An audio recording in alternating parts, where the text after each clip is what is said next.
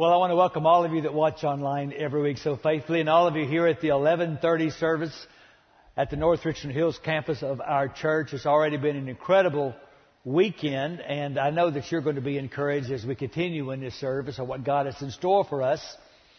As Taylor mentioned, Easter is just 2 weeks away. I love Easter weekend. I'm already pumped about the message God has given me to share. And I want you to be thinking about who you can bring. If you're new to our church, you probably have heard an expression, who's your one? That's our way of reminding ourselves that God has uniquely positioned every one of us in a place to help someone get closer to Jesus.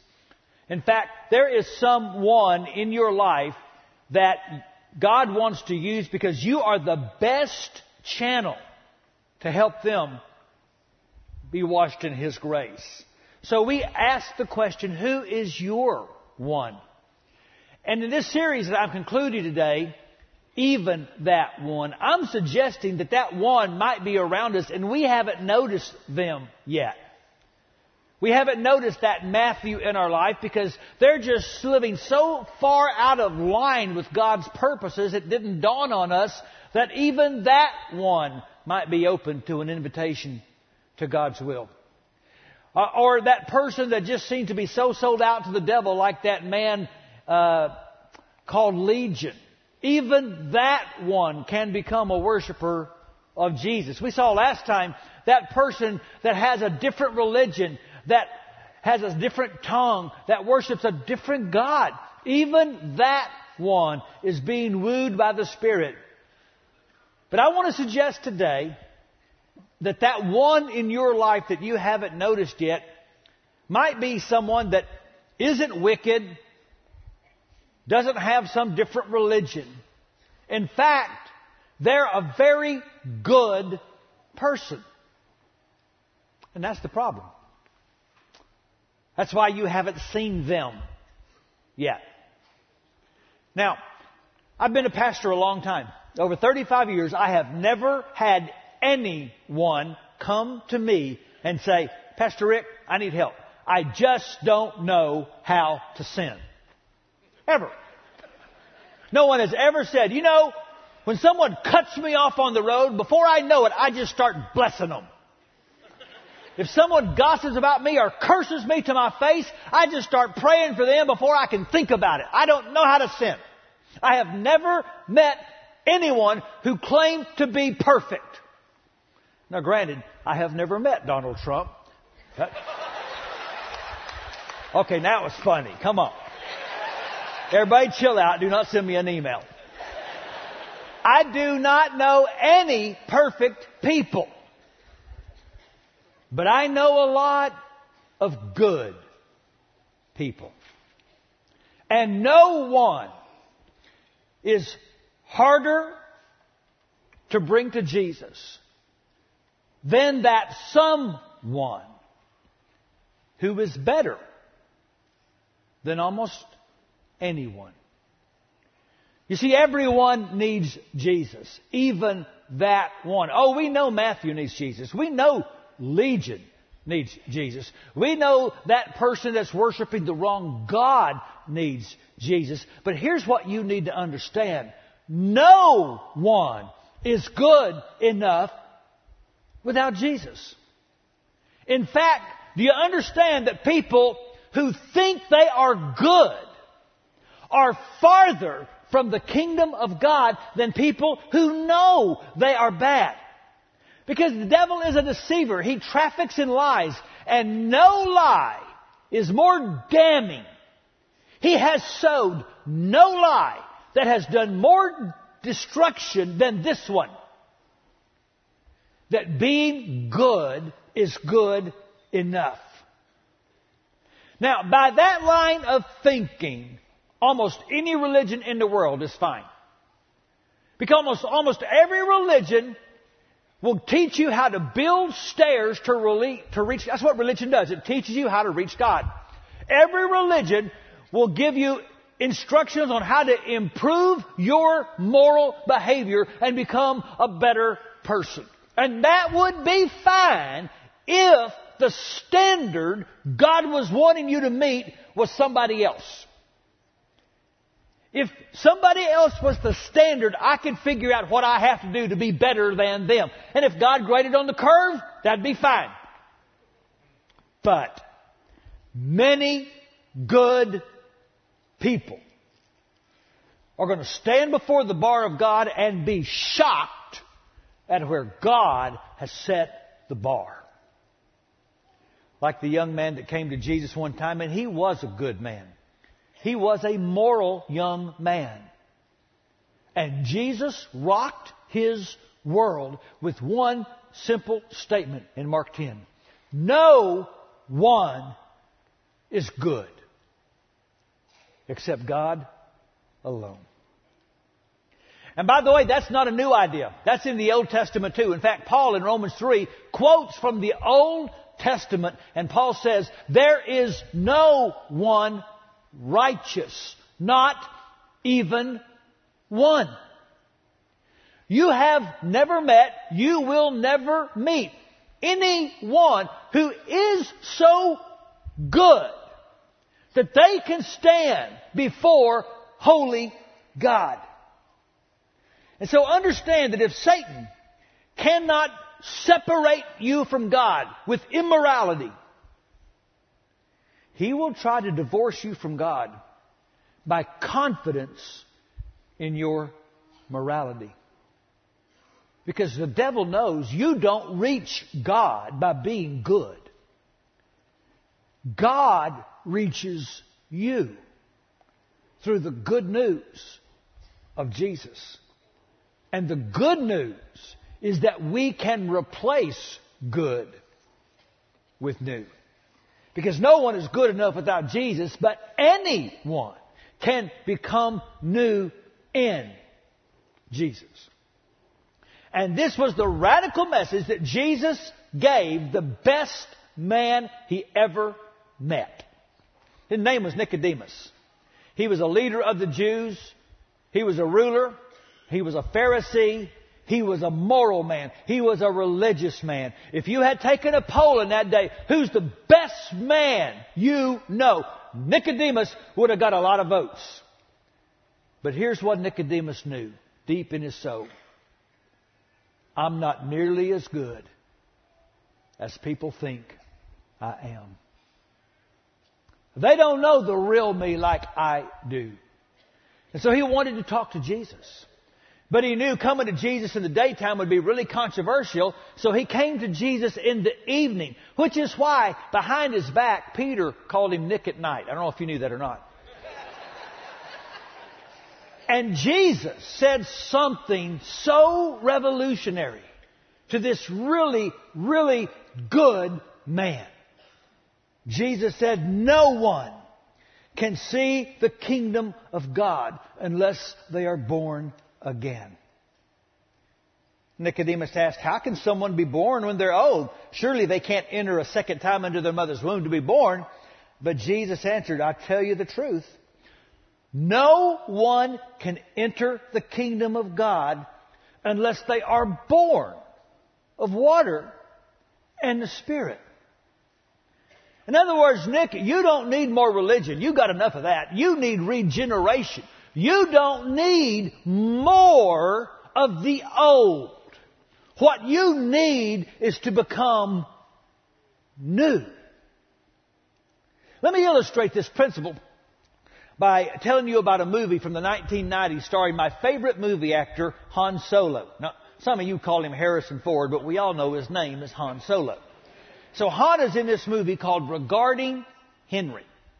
And in the movie, he is a lawyer and a very, very immoral man. He cheats in his business. He cheats on his wife. He's such a distant father that his daughter is afraid of him. Well, he goes to a store to get some cigarettes, interrupts a robbery in progress, and gets shot. And for a time, oxygen does not reach his brain. Clinically, he's dead, but they revive him. And when he comes to, he does not remember who he is. He literally has to rebuild his life. And when he does, he falls in love with his wife. he becomes an engaged, loving father. He quits his job at the law firm because he doesn't want to be unethical. See, without even knowing it, Hollywood has answered a deeply spiritual question. How do you fix a jerk? Answer, you kill him and you start all over. See, Jesus did not come to save good people. He came to save dead people. And we're all dead. Go all the way back to the start of the Bible. God told the first couple, if you disobey me, something deep in you is going to die. Because I am life. I am the source. You disconnect from me and you disconnect from being truly alive. The Bible is clear. Everyone is dead in their sins. And dead people can't fix themselves. Dead people can't climb stairs. Dead people can't do anything to make themselves better. And we're dead. Everyone is dead. But anyone can become new in Jesus. That's why the phrase born again Christian is redundant. There's no other kind of Christian. You're not a Christian unless you have been made new in Jesus. Because the gospel is not good advice. The gospel is not how to be more religious. The gospel is not how to build a better set of stairs than the other religions. It's not advice on how to build stairs. It's good news that Jesus is our lift. Now, we all know the most famous verse in the Bible. For God so loved the world, He gave His one and only Son. We hardly ever read the verses right in front of it. We should do that. Because Jesus reminds Nick of a very well-known story in the Old Testament when the children of Israel were complaining against God in the wilderness. And poisonous snakes entered the camp and bit them, and some died. So they cried out to God. And God told Moses, now you build a pole with a brass snake on it, and if they will look at that pole, which by the way had nothing to do medically with fixing a snake bite. But God said, if they will just look in faith at that pole, I will heal them. I will give them life. So, Jesus says to Nick, just as Moses lifted up the snake in the wilderness, so the Son of Man must be lifted up, so that everyone who believes may have eternal life in Him. For God so loved the world that He gave His one and only Son, that whoever believes in Him will not perish, but have eternal life. What does it mean to believe in Jesus in a way that brings life? It means you look to Him, lift it up, and you trust Him for salvation. The good news is not God teaching you how to be better at being good. The good news is that God is inviting you to trust in Jesus and in His work when He was lifted up on the cross. And when you put faith in Jesus, God transfers the goodness of Jesus to you. And so Paul said in Titus 3, when God our Savior revealed His kindness and love, He saved us. Not because of the righteous things we had done, but because of His mercy. He washed away our sins, giving us a new birth and new life through the Holy Spirit. He generously poured out the Spirit upon us through Jesus Christ our Savior. Because of His grace, He declared us righteous in His sight. And He gave us confidence that we will inherit eternal life. You notice you don't get any of the verbs? It's not the righteous things you did. God gets all the verbs. God poured. God saved. God washed. God declared us righteous even though we had not done righteous things. And did you notice once again the connection of washing and the Holy Spirit? He made us new through the washing of rebirth and renewal by the Holy Spirit. Scripture is always putting this washing and the Spirit together. In fact, from the very earliest days of the church, Christians have seen when Jesus said, "You must be born of water and the Spirit," a picture of the powerful act of baptism, where we publicly declare that we are going to look at the lifted up Jesus for our righteousness. And so at the end of the very first sermon ever preached about Jesus in Acts, the people asked Peter, "What should we do?" And Peter says, "You should repent and be baptized, every one of you, in the name of Jesus Christ, for the forgiveness of your sins, and you'll receive the gift of the Holy Spirit." You see, no one is good enough without Jesus. But anyone can be made new in Jesus. That means everyone who trusts Jesus should be baptized. Everyone. Now, if you visit our church, you know we have a very high value here on baptism. Jesus was baptized. Jesus told us to baptize, to make disciples. So last January, I had a great privilege of helping teach a one-week short course for Abilene Christian University. And it was at this awesome camp in the mountains of Colorado, over 9,000 feet elevation. Cold and covered with snow. It was a beautiful place. And on the last day of the class, a revival broke out, and a number of the students wanted to be baptized. And several asked if I would baptize them. Now, the only pool of water is outdoors. And it is cold and snowing. So I go to my room, I put on some gym shorts and a workout shirt, and I put on my sweats over those clothes. I get to the pool, I take off the sweats, and I get into that water. Thankfully, it was heated. And I had the great joy of baptizing several students into Jesus. And then I got out of that water, and let me tell you, it was cold. Those wet clothes stuck to me, and I waddled like this to a bathroom to dry off and put my nice warm sweats back on. I hung those frigid wet clothes up on a hook. I walked out, and my wife met me and said, "Rick, another student wants you to baptize them." And I looked back at those freezing clothes, and I have to tell you, the thought crossed my mind, so how much do I believe in immersion? And I went and I put those cold clothes on, and they stuck to me, and it was cold, and I was delighted to see another young person look to Jesus and publicly declare, "He's my righteousness." I don't want anyone here to leave thinking that I said that water washes away sin. It does not. Only the blood of Jesus can wash away sin. But did you know the New Testament doesn't even consider the idea of an unbaptized Christian? The question is never even raised that somebody would follow Jesus, look to Him, and not be baptized. Baptism is your plunge in faith into this awesome promise and power of God.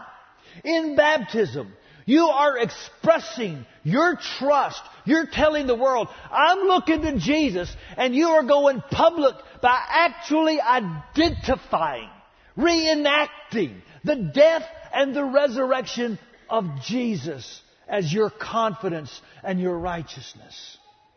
And so Paul could say in Romans 6, when we were baptized, we were buried with Christ and shared His death.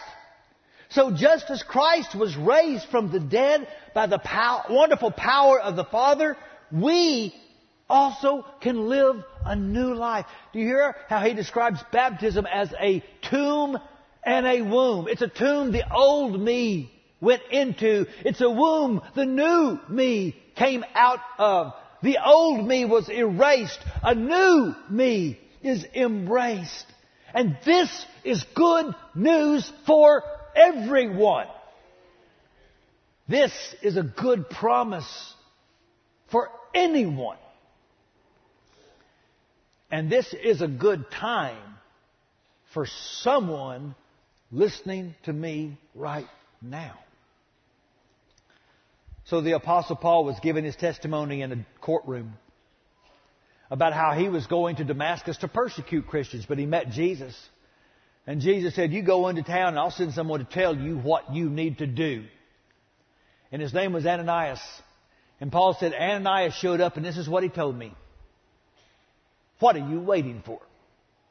Get up and be baptized. Have your sins washed away by calling on the name of the Lord. And so that's what I'm going to do this morning. In the power of the Holy Spirit, I'm going to ask you a very important question. What are you waiting for?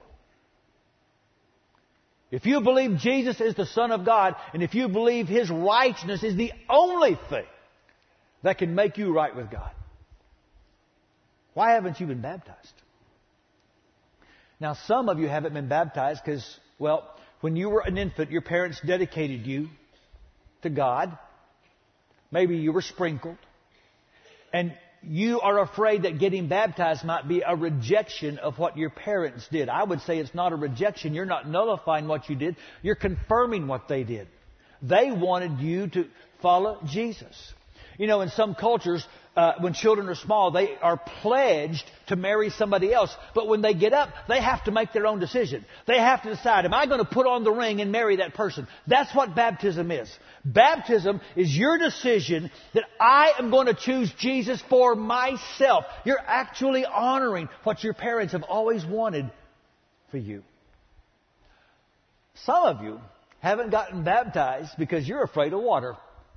I've met people like that. I just want you to know, in over 35 years of baptizing people, I've never lost a single person.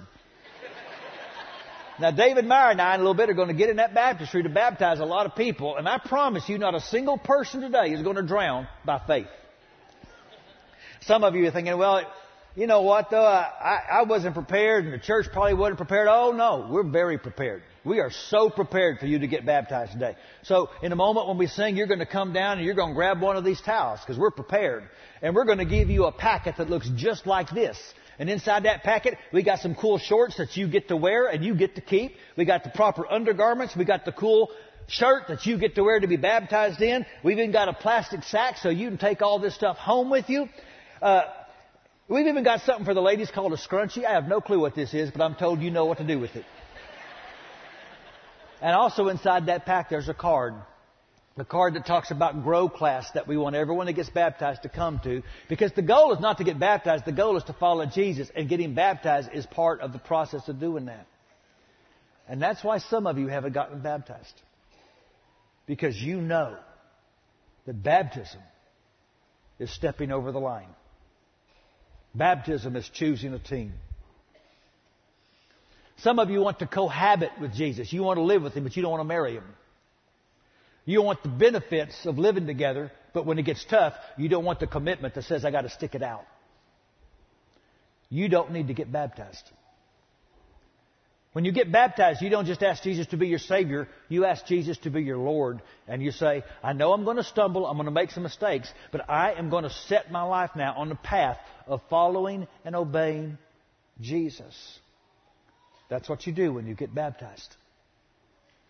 Now, some of you are thinking, yeah, but I wasn't planning to get baptized today. Join the club. Nobody in the New Testament was planning to get baptized. The 3,000 people at Pentecost, they weren't planning to get baptized that day. Paul wasn't planning to get baptized. The Ethiopian eunuch, the Philippian jailer, nobody in the New Testament was planning to get baptized the day they got baptized. So if you get baptized today, you're just being biblical. Listen, the Holy Spirit never said to anybody, you need to accept Jesus tomorrow. Today is the day of salvation. And one last thing. Some of you have never gotten baptized because you have believed the lie that being good is good enough. Listen to me. The very worst form of human badness is human goodness substituted for the blood of Jesus. And so last weekend, I had the privilege of listening as my dear friend and co-worker Chris Hadgett spoke at his father's funeral. And C.D. Hatchett was a very good man. He worked hard. He provided for his family. He paid his bills. He's the kind of guy that would help you get your truck out of the mud or take food over if you were sick. He was a good man. But Chris did not grow up with a father that accepted Jesus. Now, C.D. loved golf. He loved Byron Nelson especially. And so when Byron passed away, Chris actually wrote a tribute to Byron. And C.D. asked if he could read it. So Chris mailed it to him with this letter. Byron was a great golfer. And he was a good man. But that's not why we celebrated at his funeral. We celebrated because Byron gave his life to Jesus. Byron's in heaven now. And those that love him most will see him again. And then Chris wrote, Dad, you're a good man. But if you pass away, we will not be able to celebrate at your funeral. Dad, you need Jesus. And C.D. read that letter and called Chris that very day. And the very next Sunday, here in this room, Chris baptized his father into Jesus Christ. And so we were there last weekend at that funeral where Chris was able to tell a room full of C.D.'s friends. C.D. Hatchett was a good man. But that's not why we celebrate. We celebrate because C.D. Hatchett accepted Jesus. He's in heaven. And we will see him again. And I am so proud of my brother. Because he had what we need. He had the courage to look at someone he really loves and say, being good is not good enough. Everyone needs Jesus. Even you. And so in a moment, we're going to stand. And we're going to see people get baptized. I hope you're in that number. And this is so important that I need to pray first. I'd like you all to stand for this prayer. If you're on our baptism team, I'd like you to take your place right now. So God, I'm asking in the powerful name of Jesus that you move in a mighty way in these next few minutes. Right now we speak against every lie that Satan is trying to speak into people's hearts to keep them from doing what you're calling them to do. The lie that being good is good enough. The lie that this isn't the time. Father, we speak in Jesus' name against those lies. And we believe your Holy Spirit can give us all the courage to do what Jesus is calling us to do. Our hope, God, is not in our goodness. It's in nothing less but Jesus and His righteousness. Because He was lifted up. Because He conquered death. Because He died for my sins. We believe, God, we declare that His goodness can be given to us. And we can stand before you unafraid and in full joy, knowing that Jesus has declared us righteous. So God, please, right now in this moment, give people courage to look to Jesus and to declare their faith in baptism. And we thank you in advance for this prayer being answered. In Jesus' name. Amen. So, in just a moment you're going to come So many have already come. And by the way, most of the people baptized this weekend weren't planning to get baptized, but they obeyed the voice of the Holy Spirit. That's what you're going to do too. You're going to come, you're going to get a towel, and we're going to take over from there, and it's going to be awesome. But I've got one more word. I want you to hear me. No one listening to me right now is so good that you don't need to be born again. And no one listening to me right now has been so bad that you can't be. So what are you waiting for? This is your moment. Come right now. Be baptized.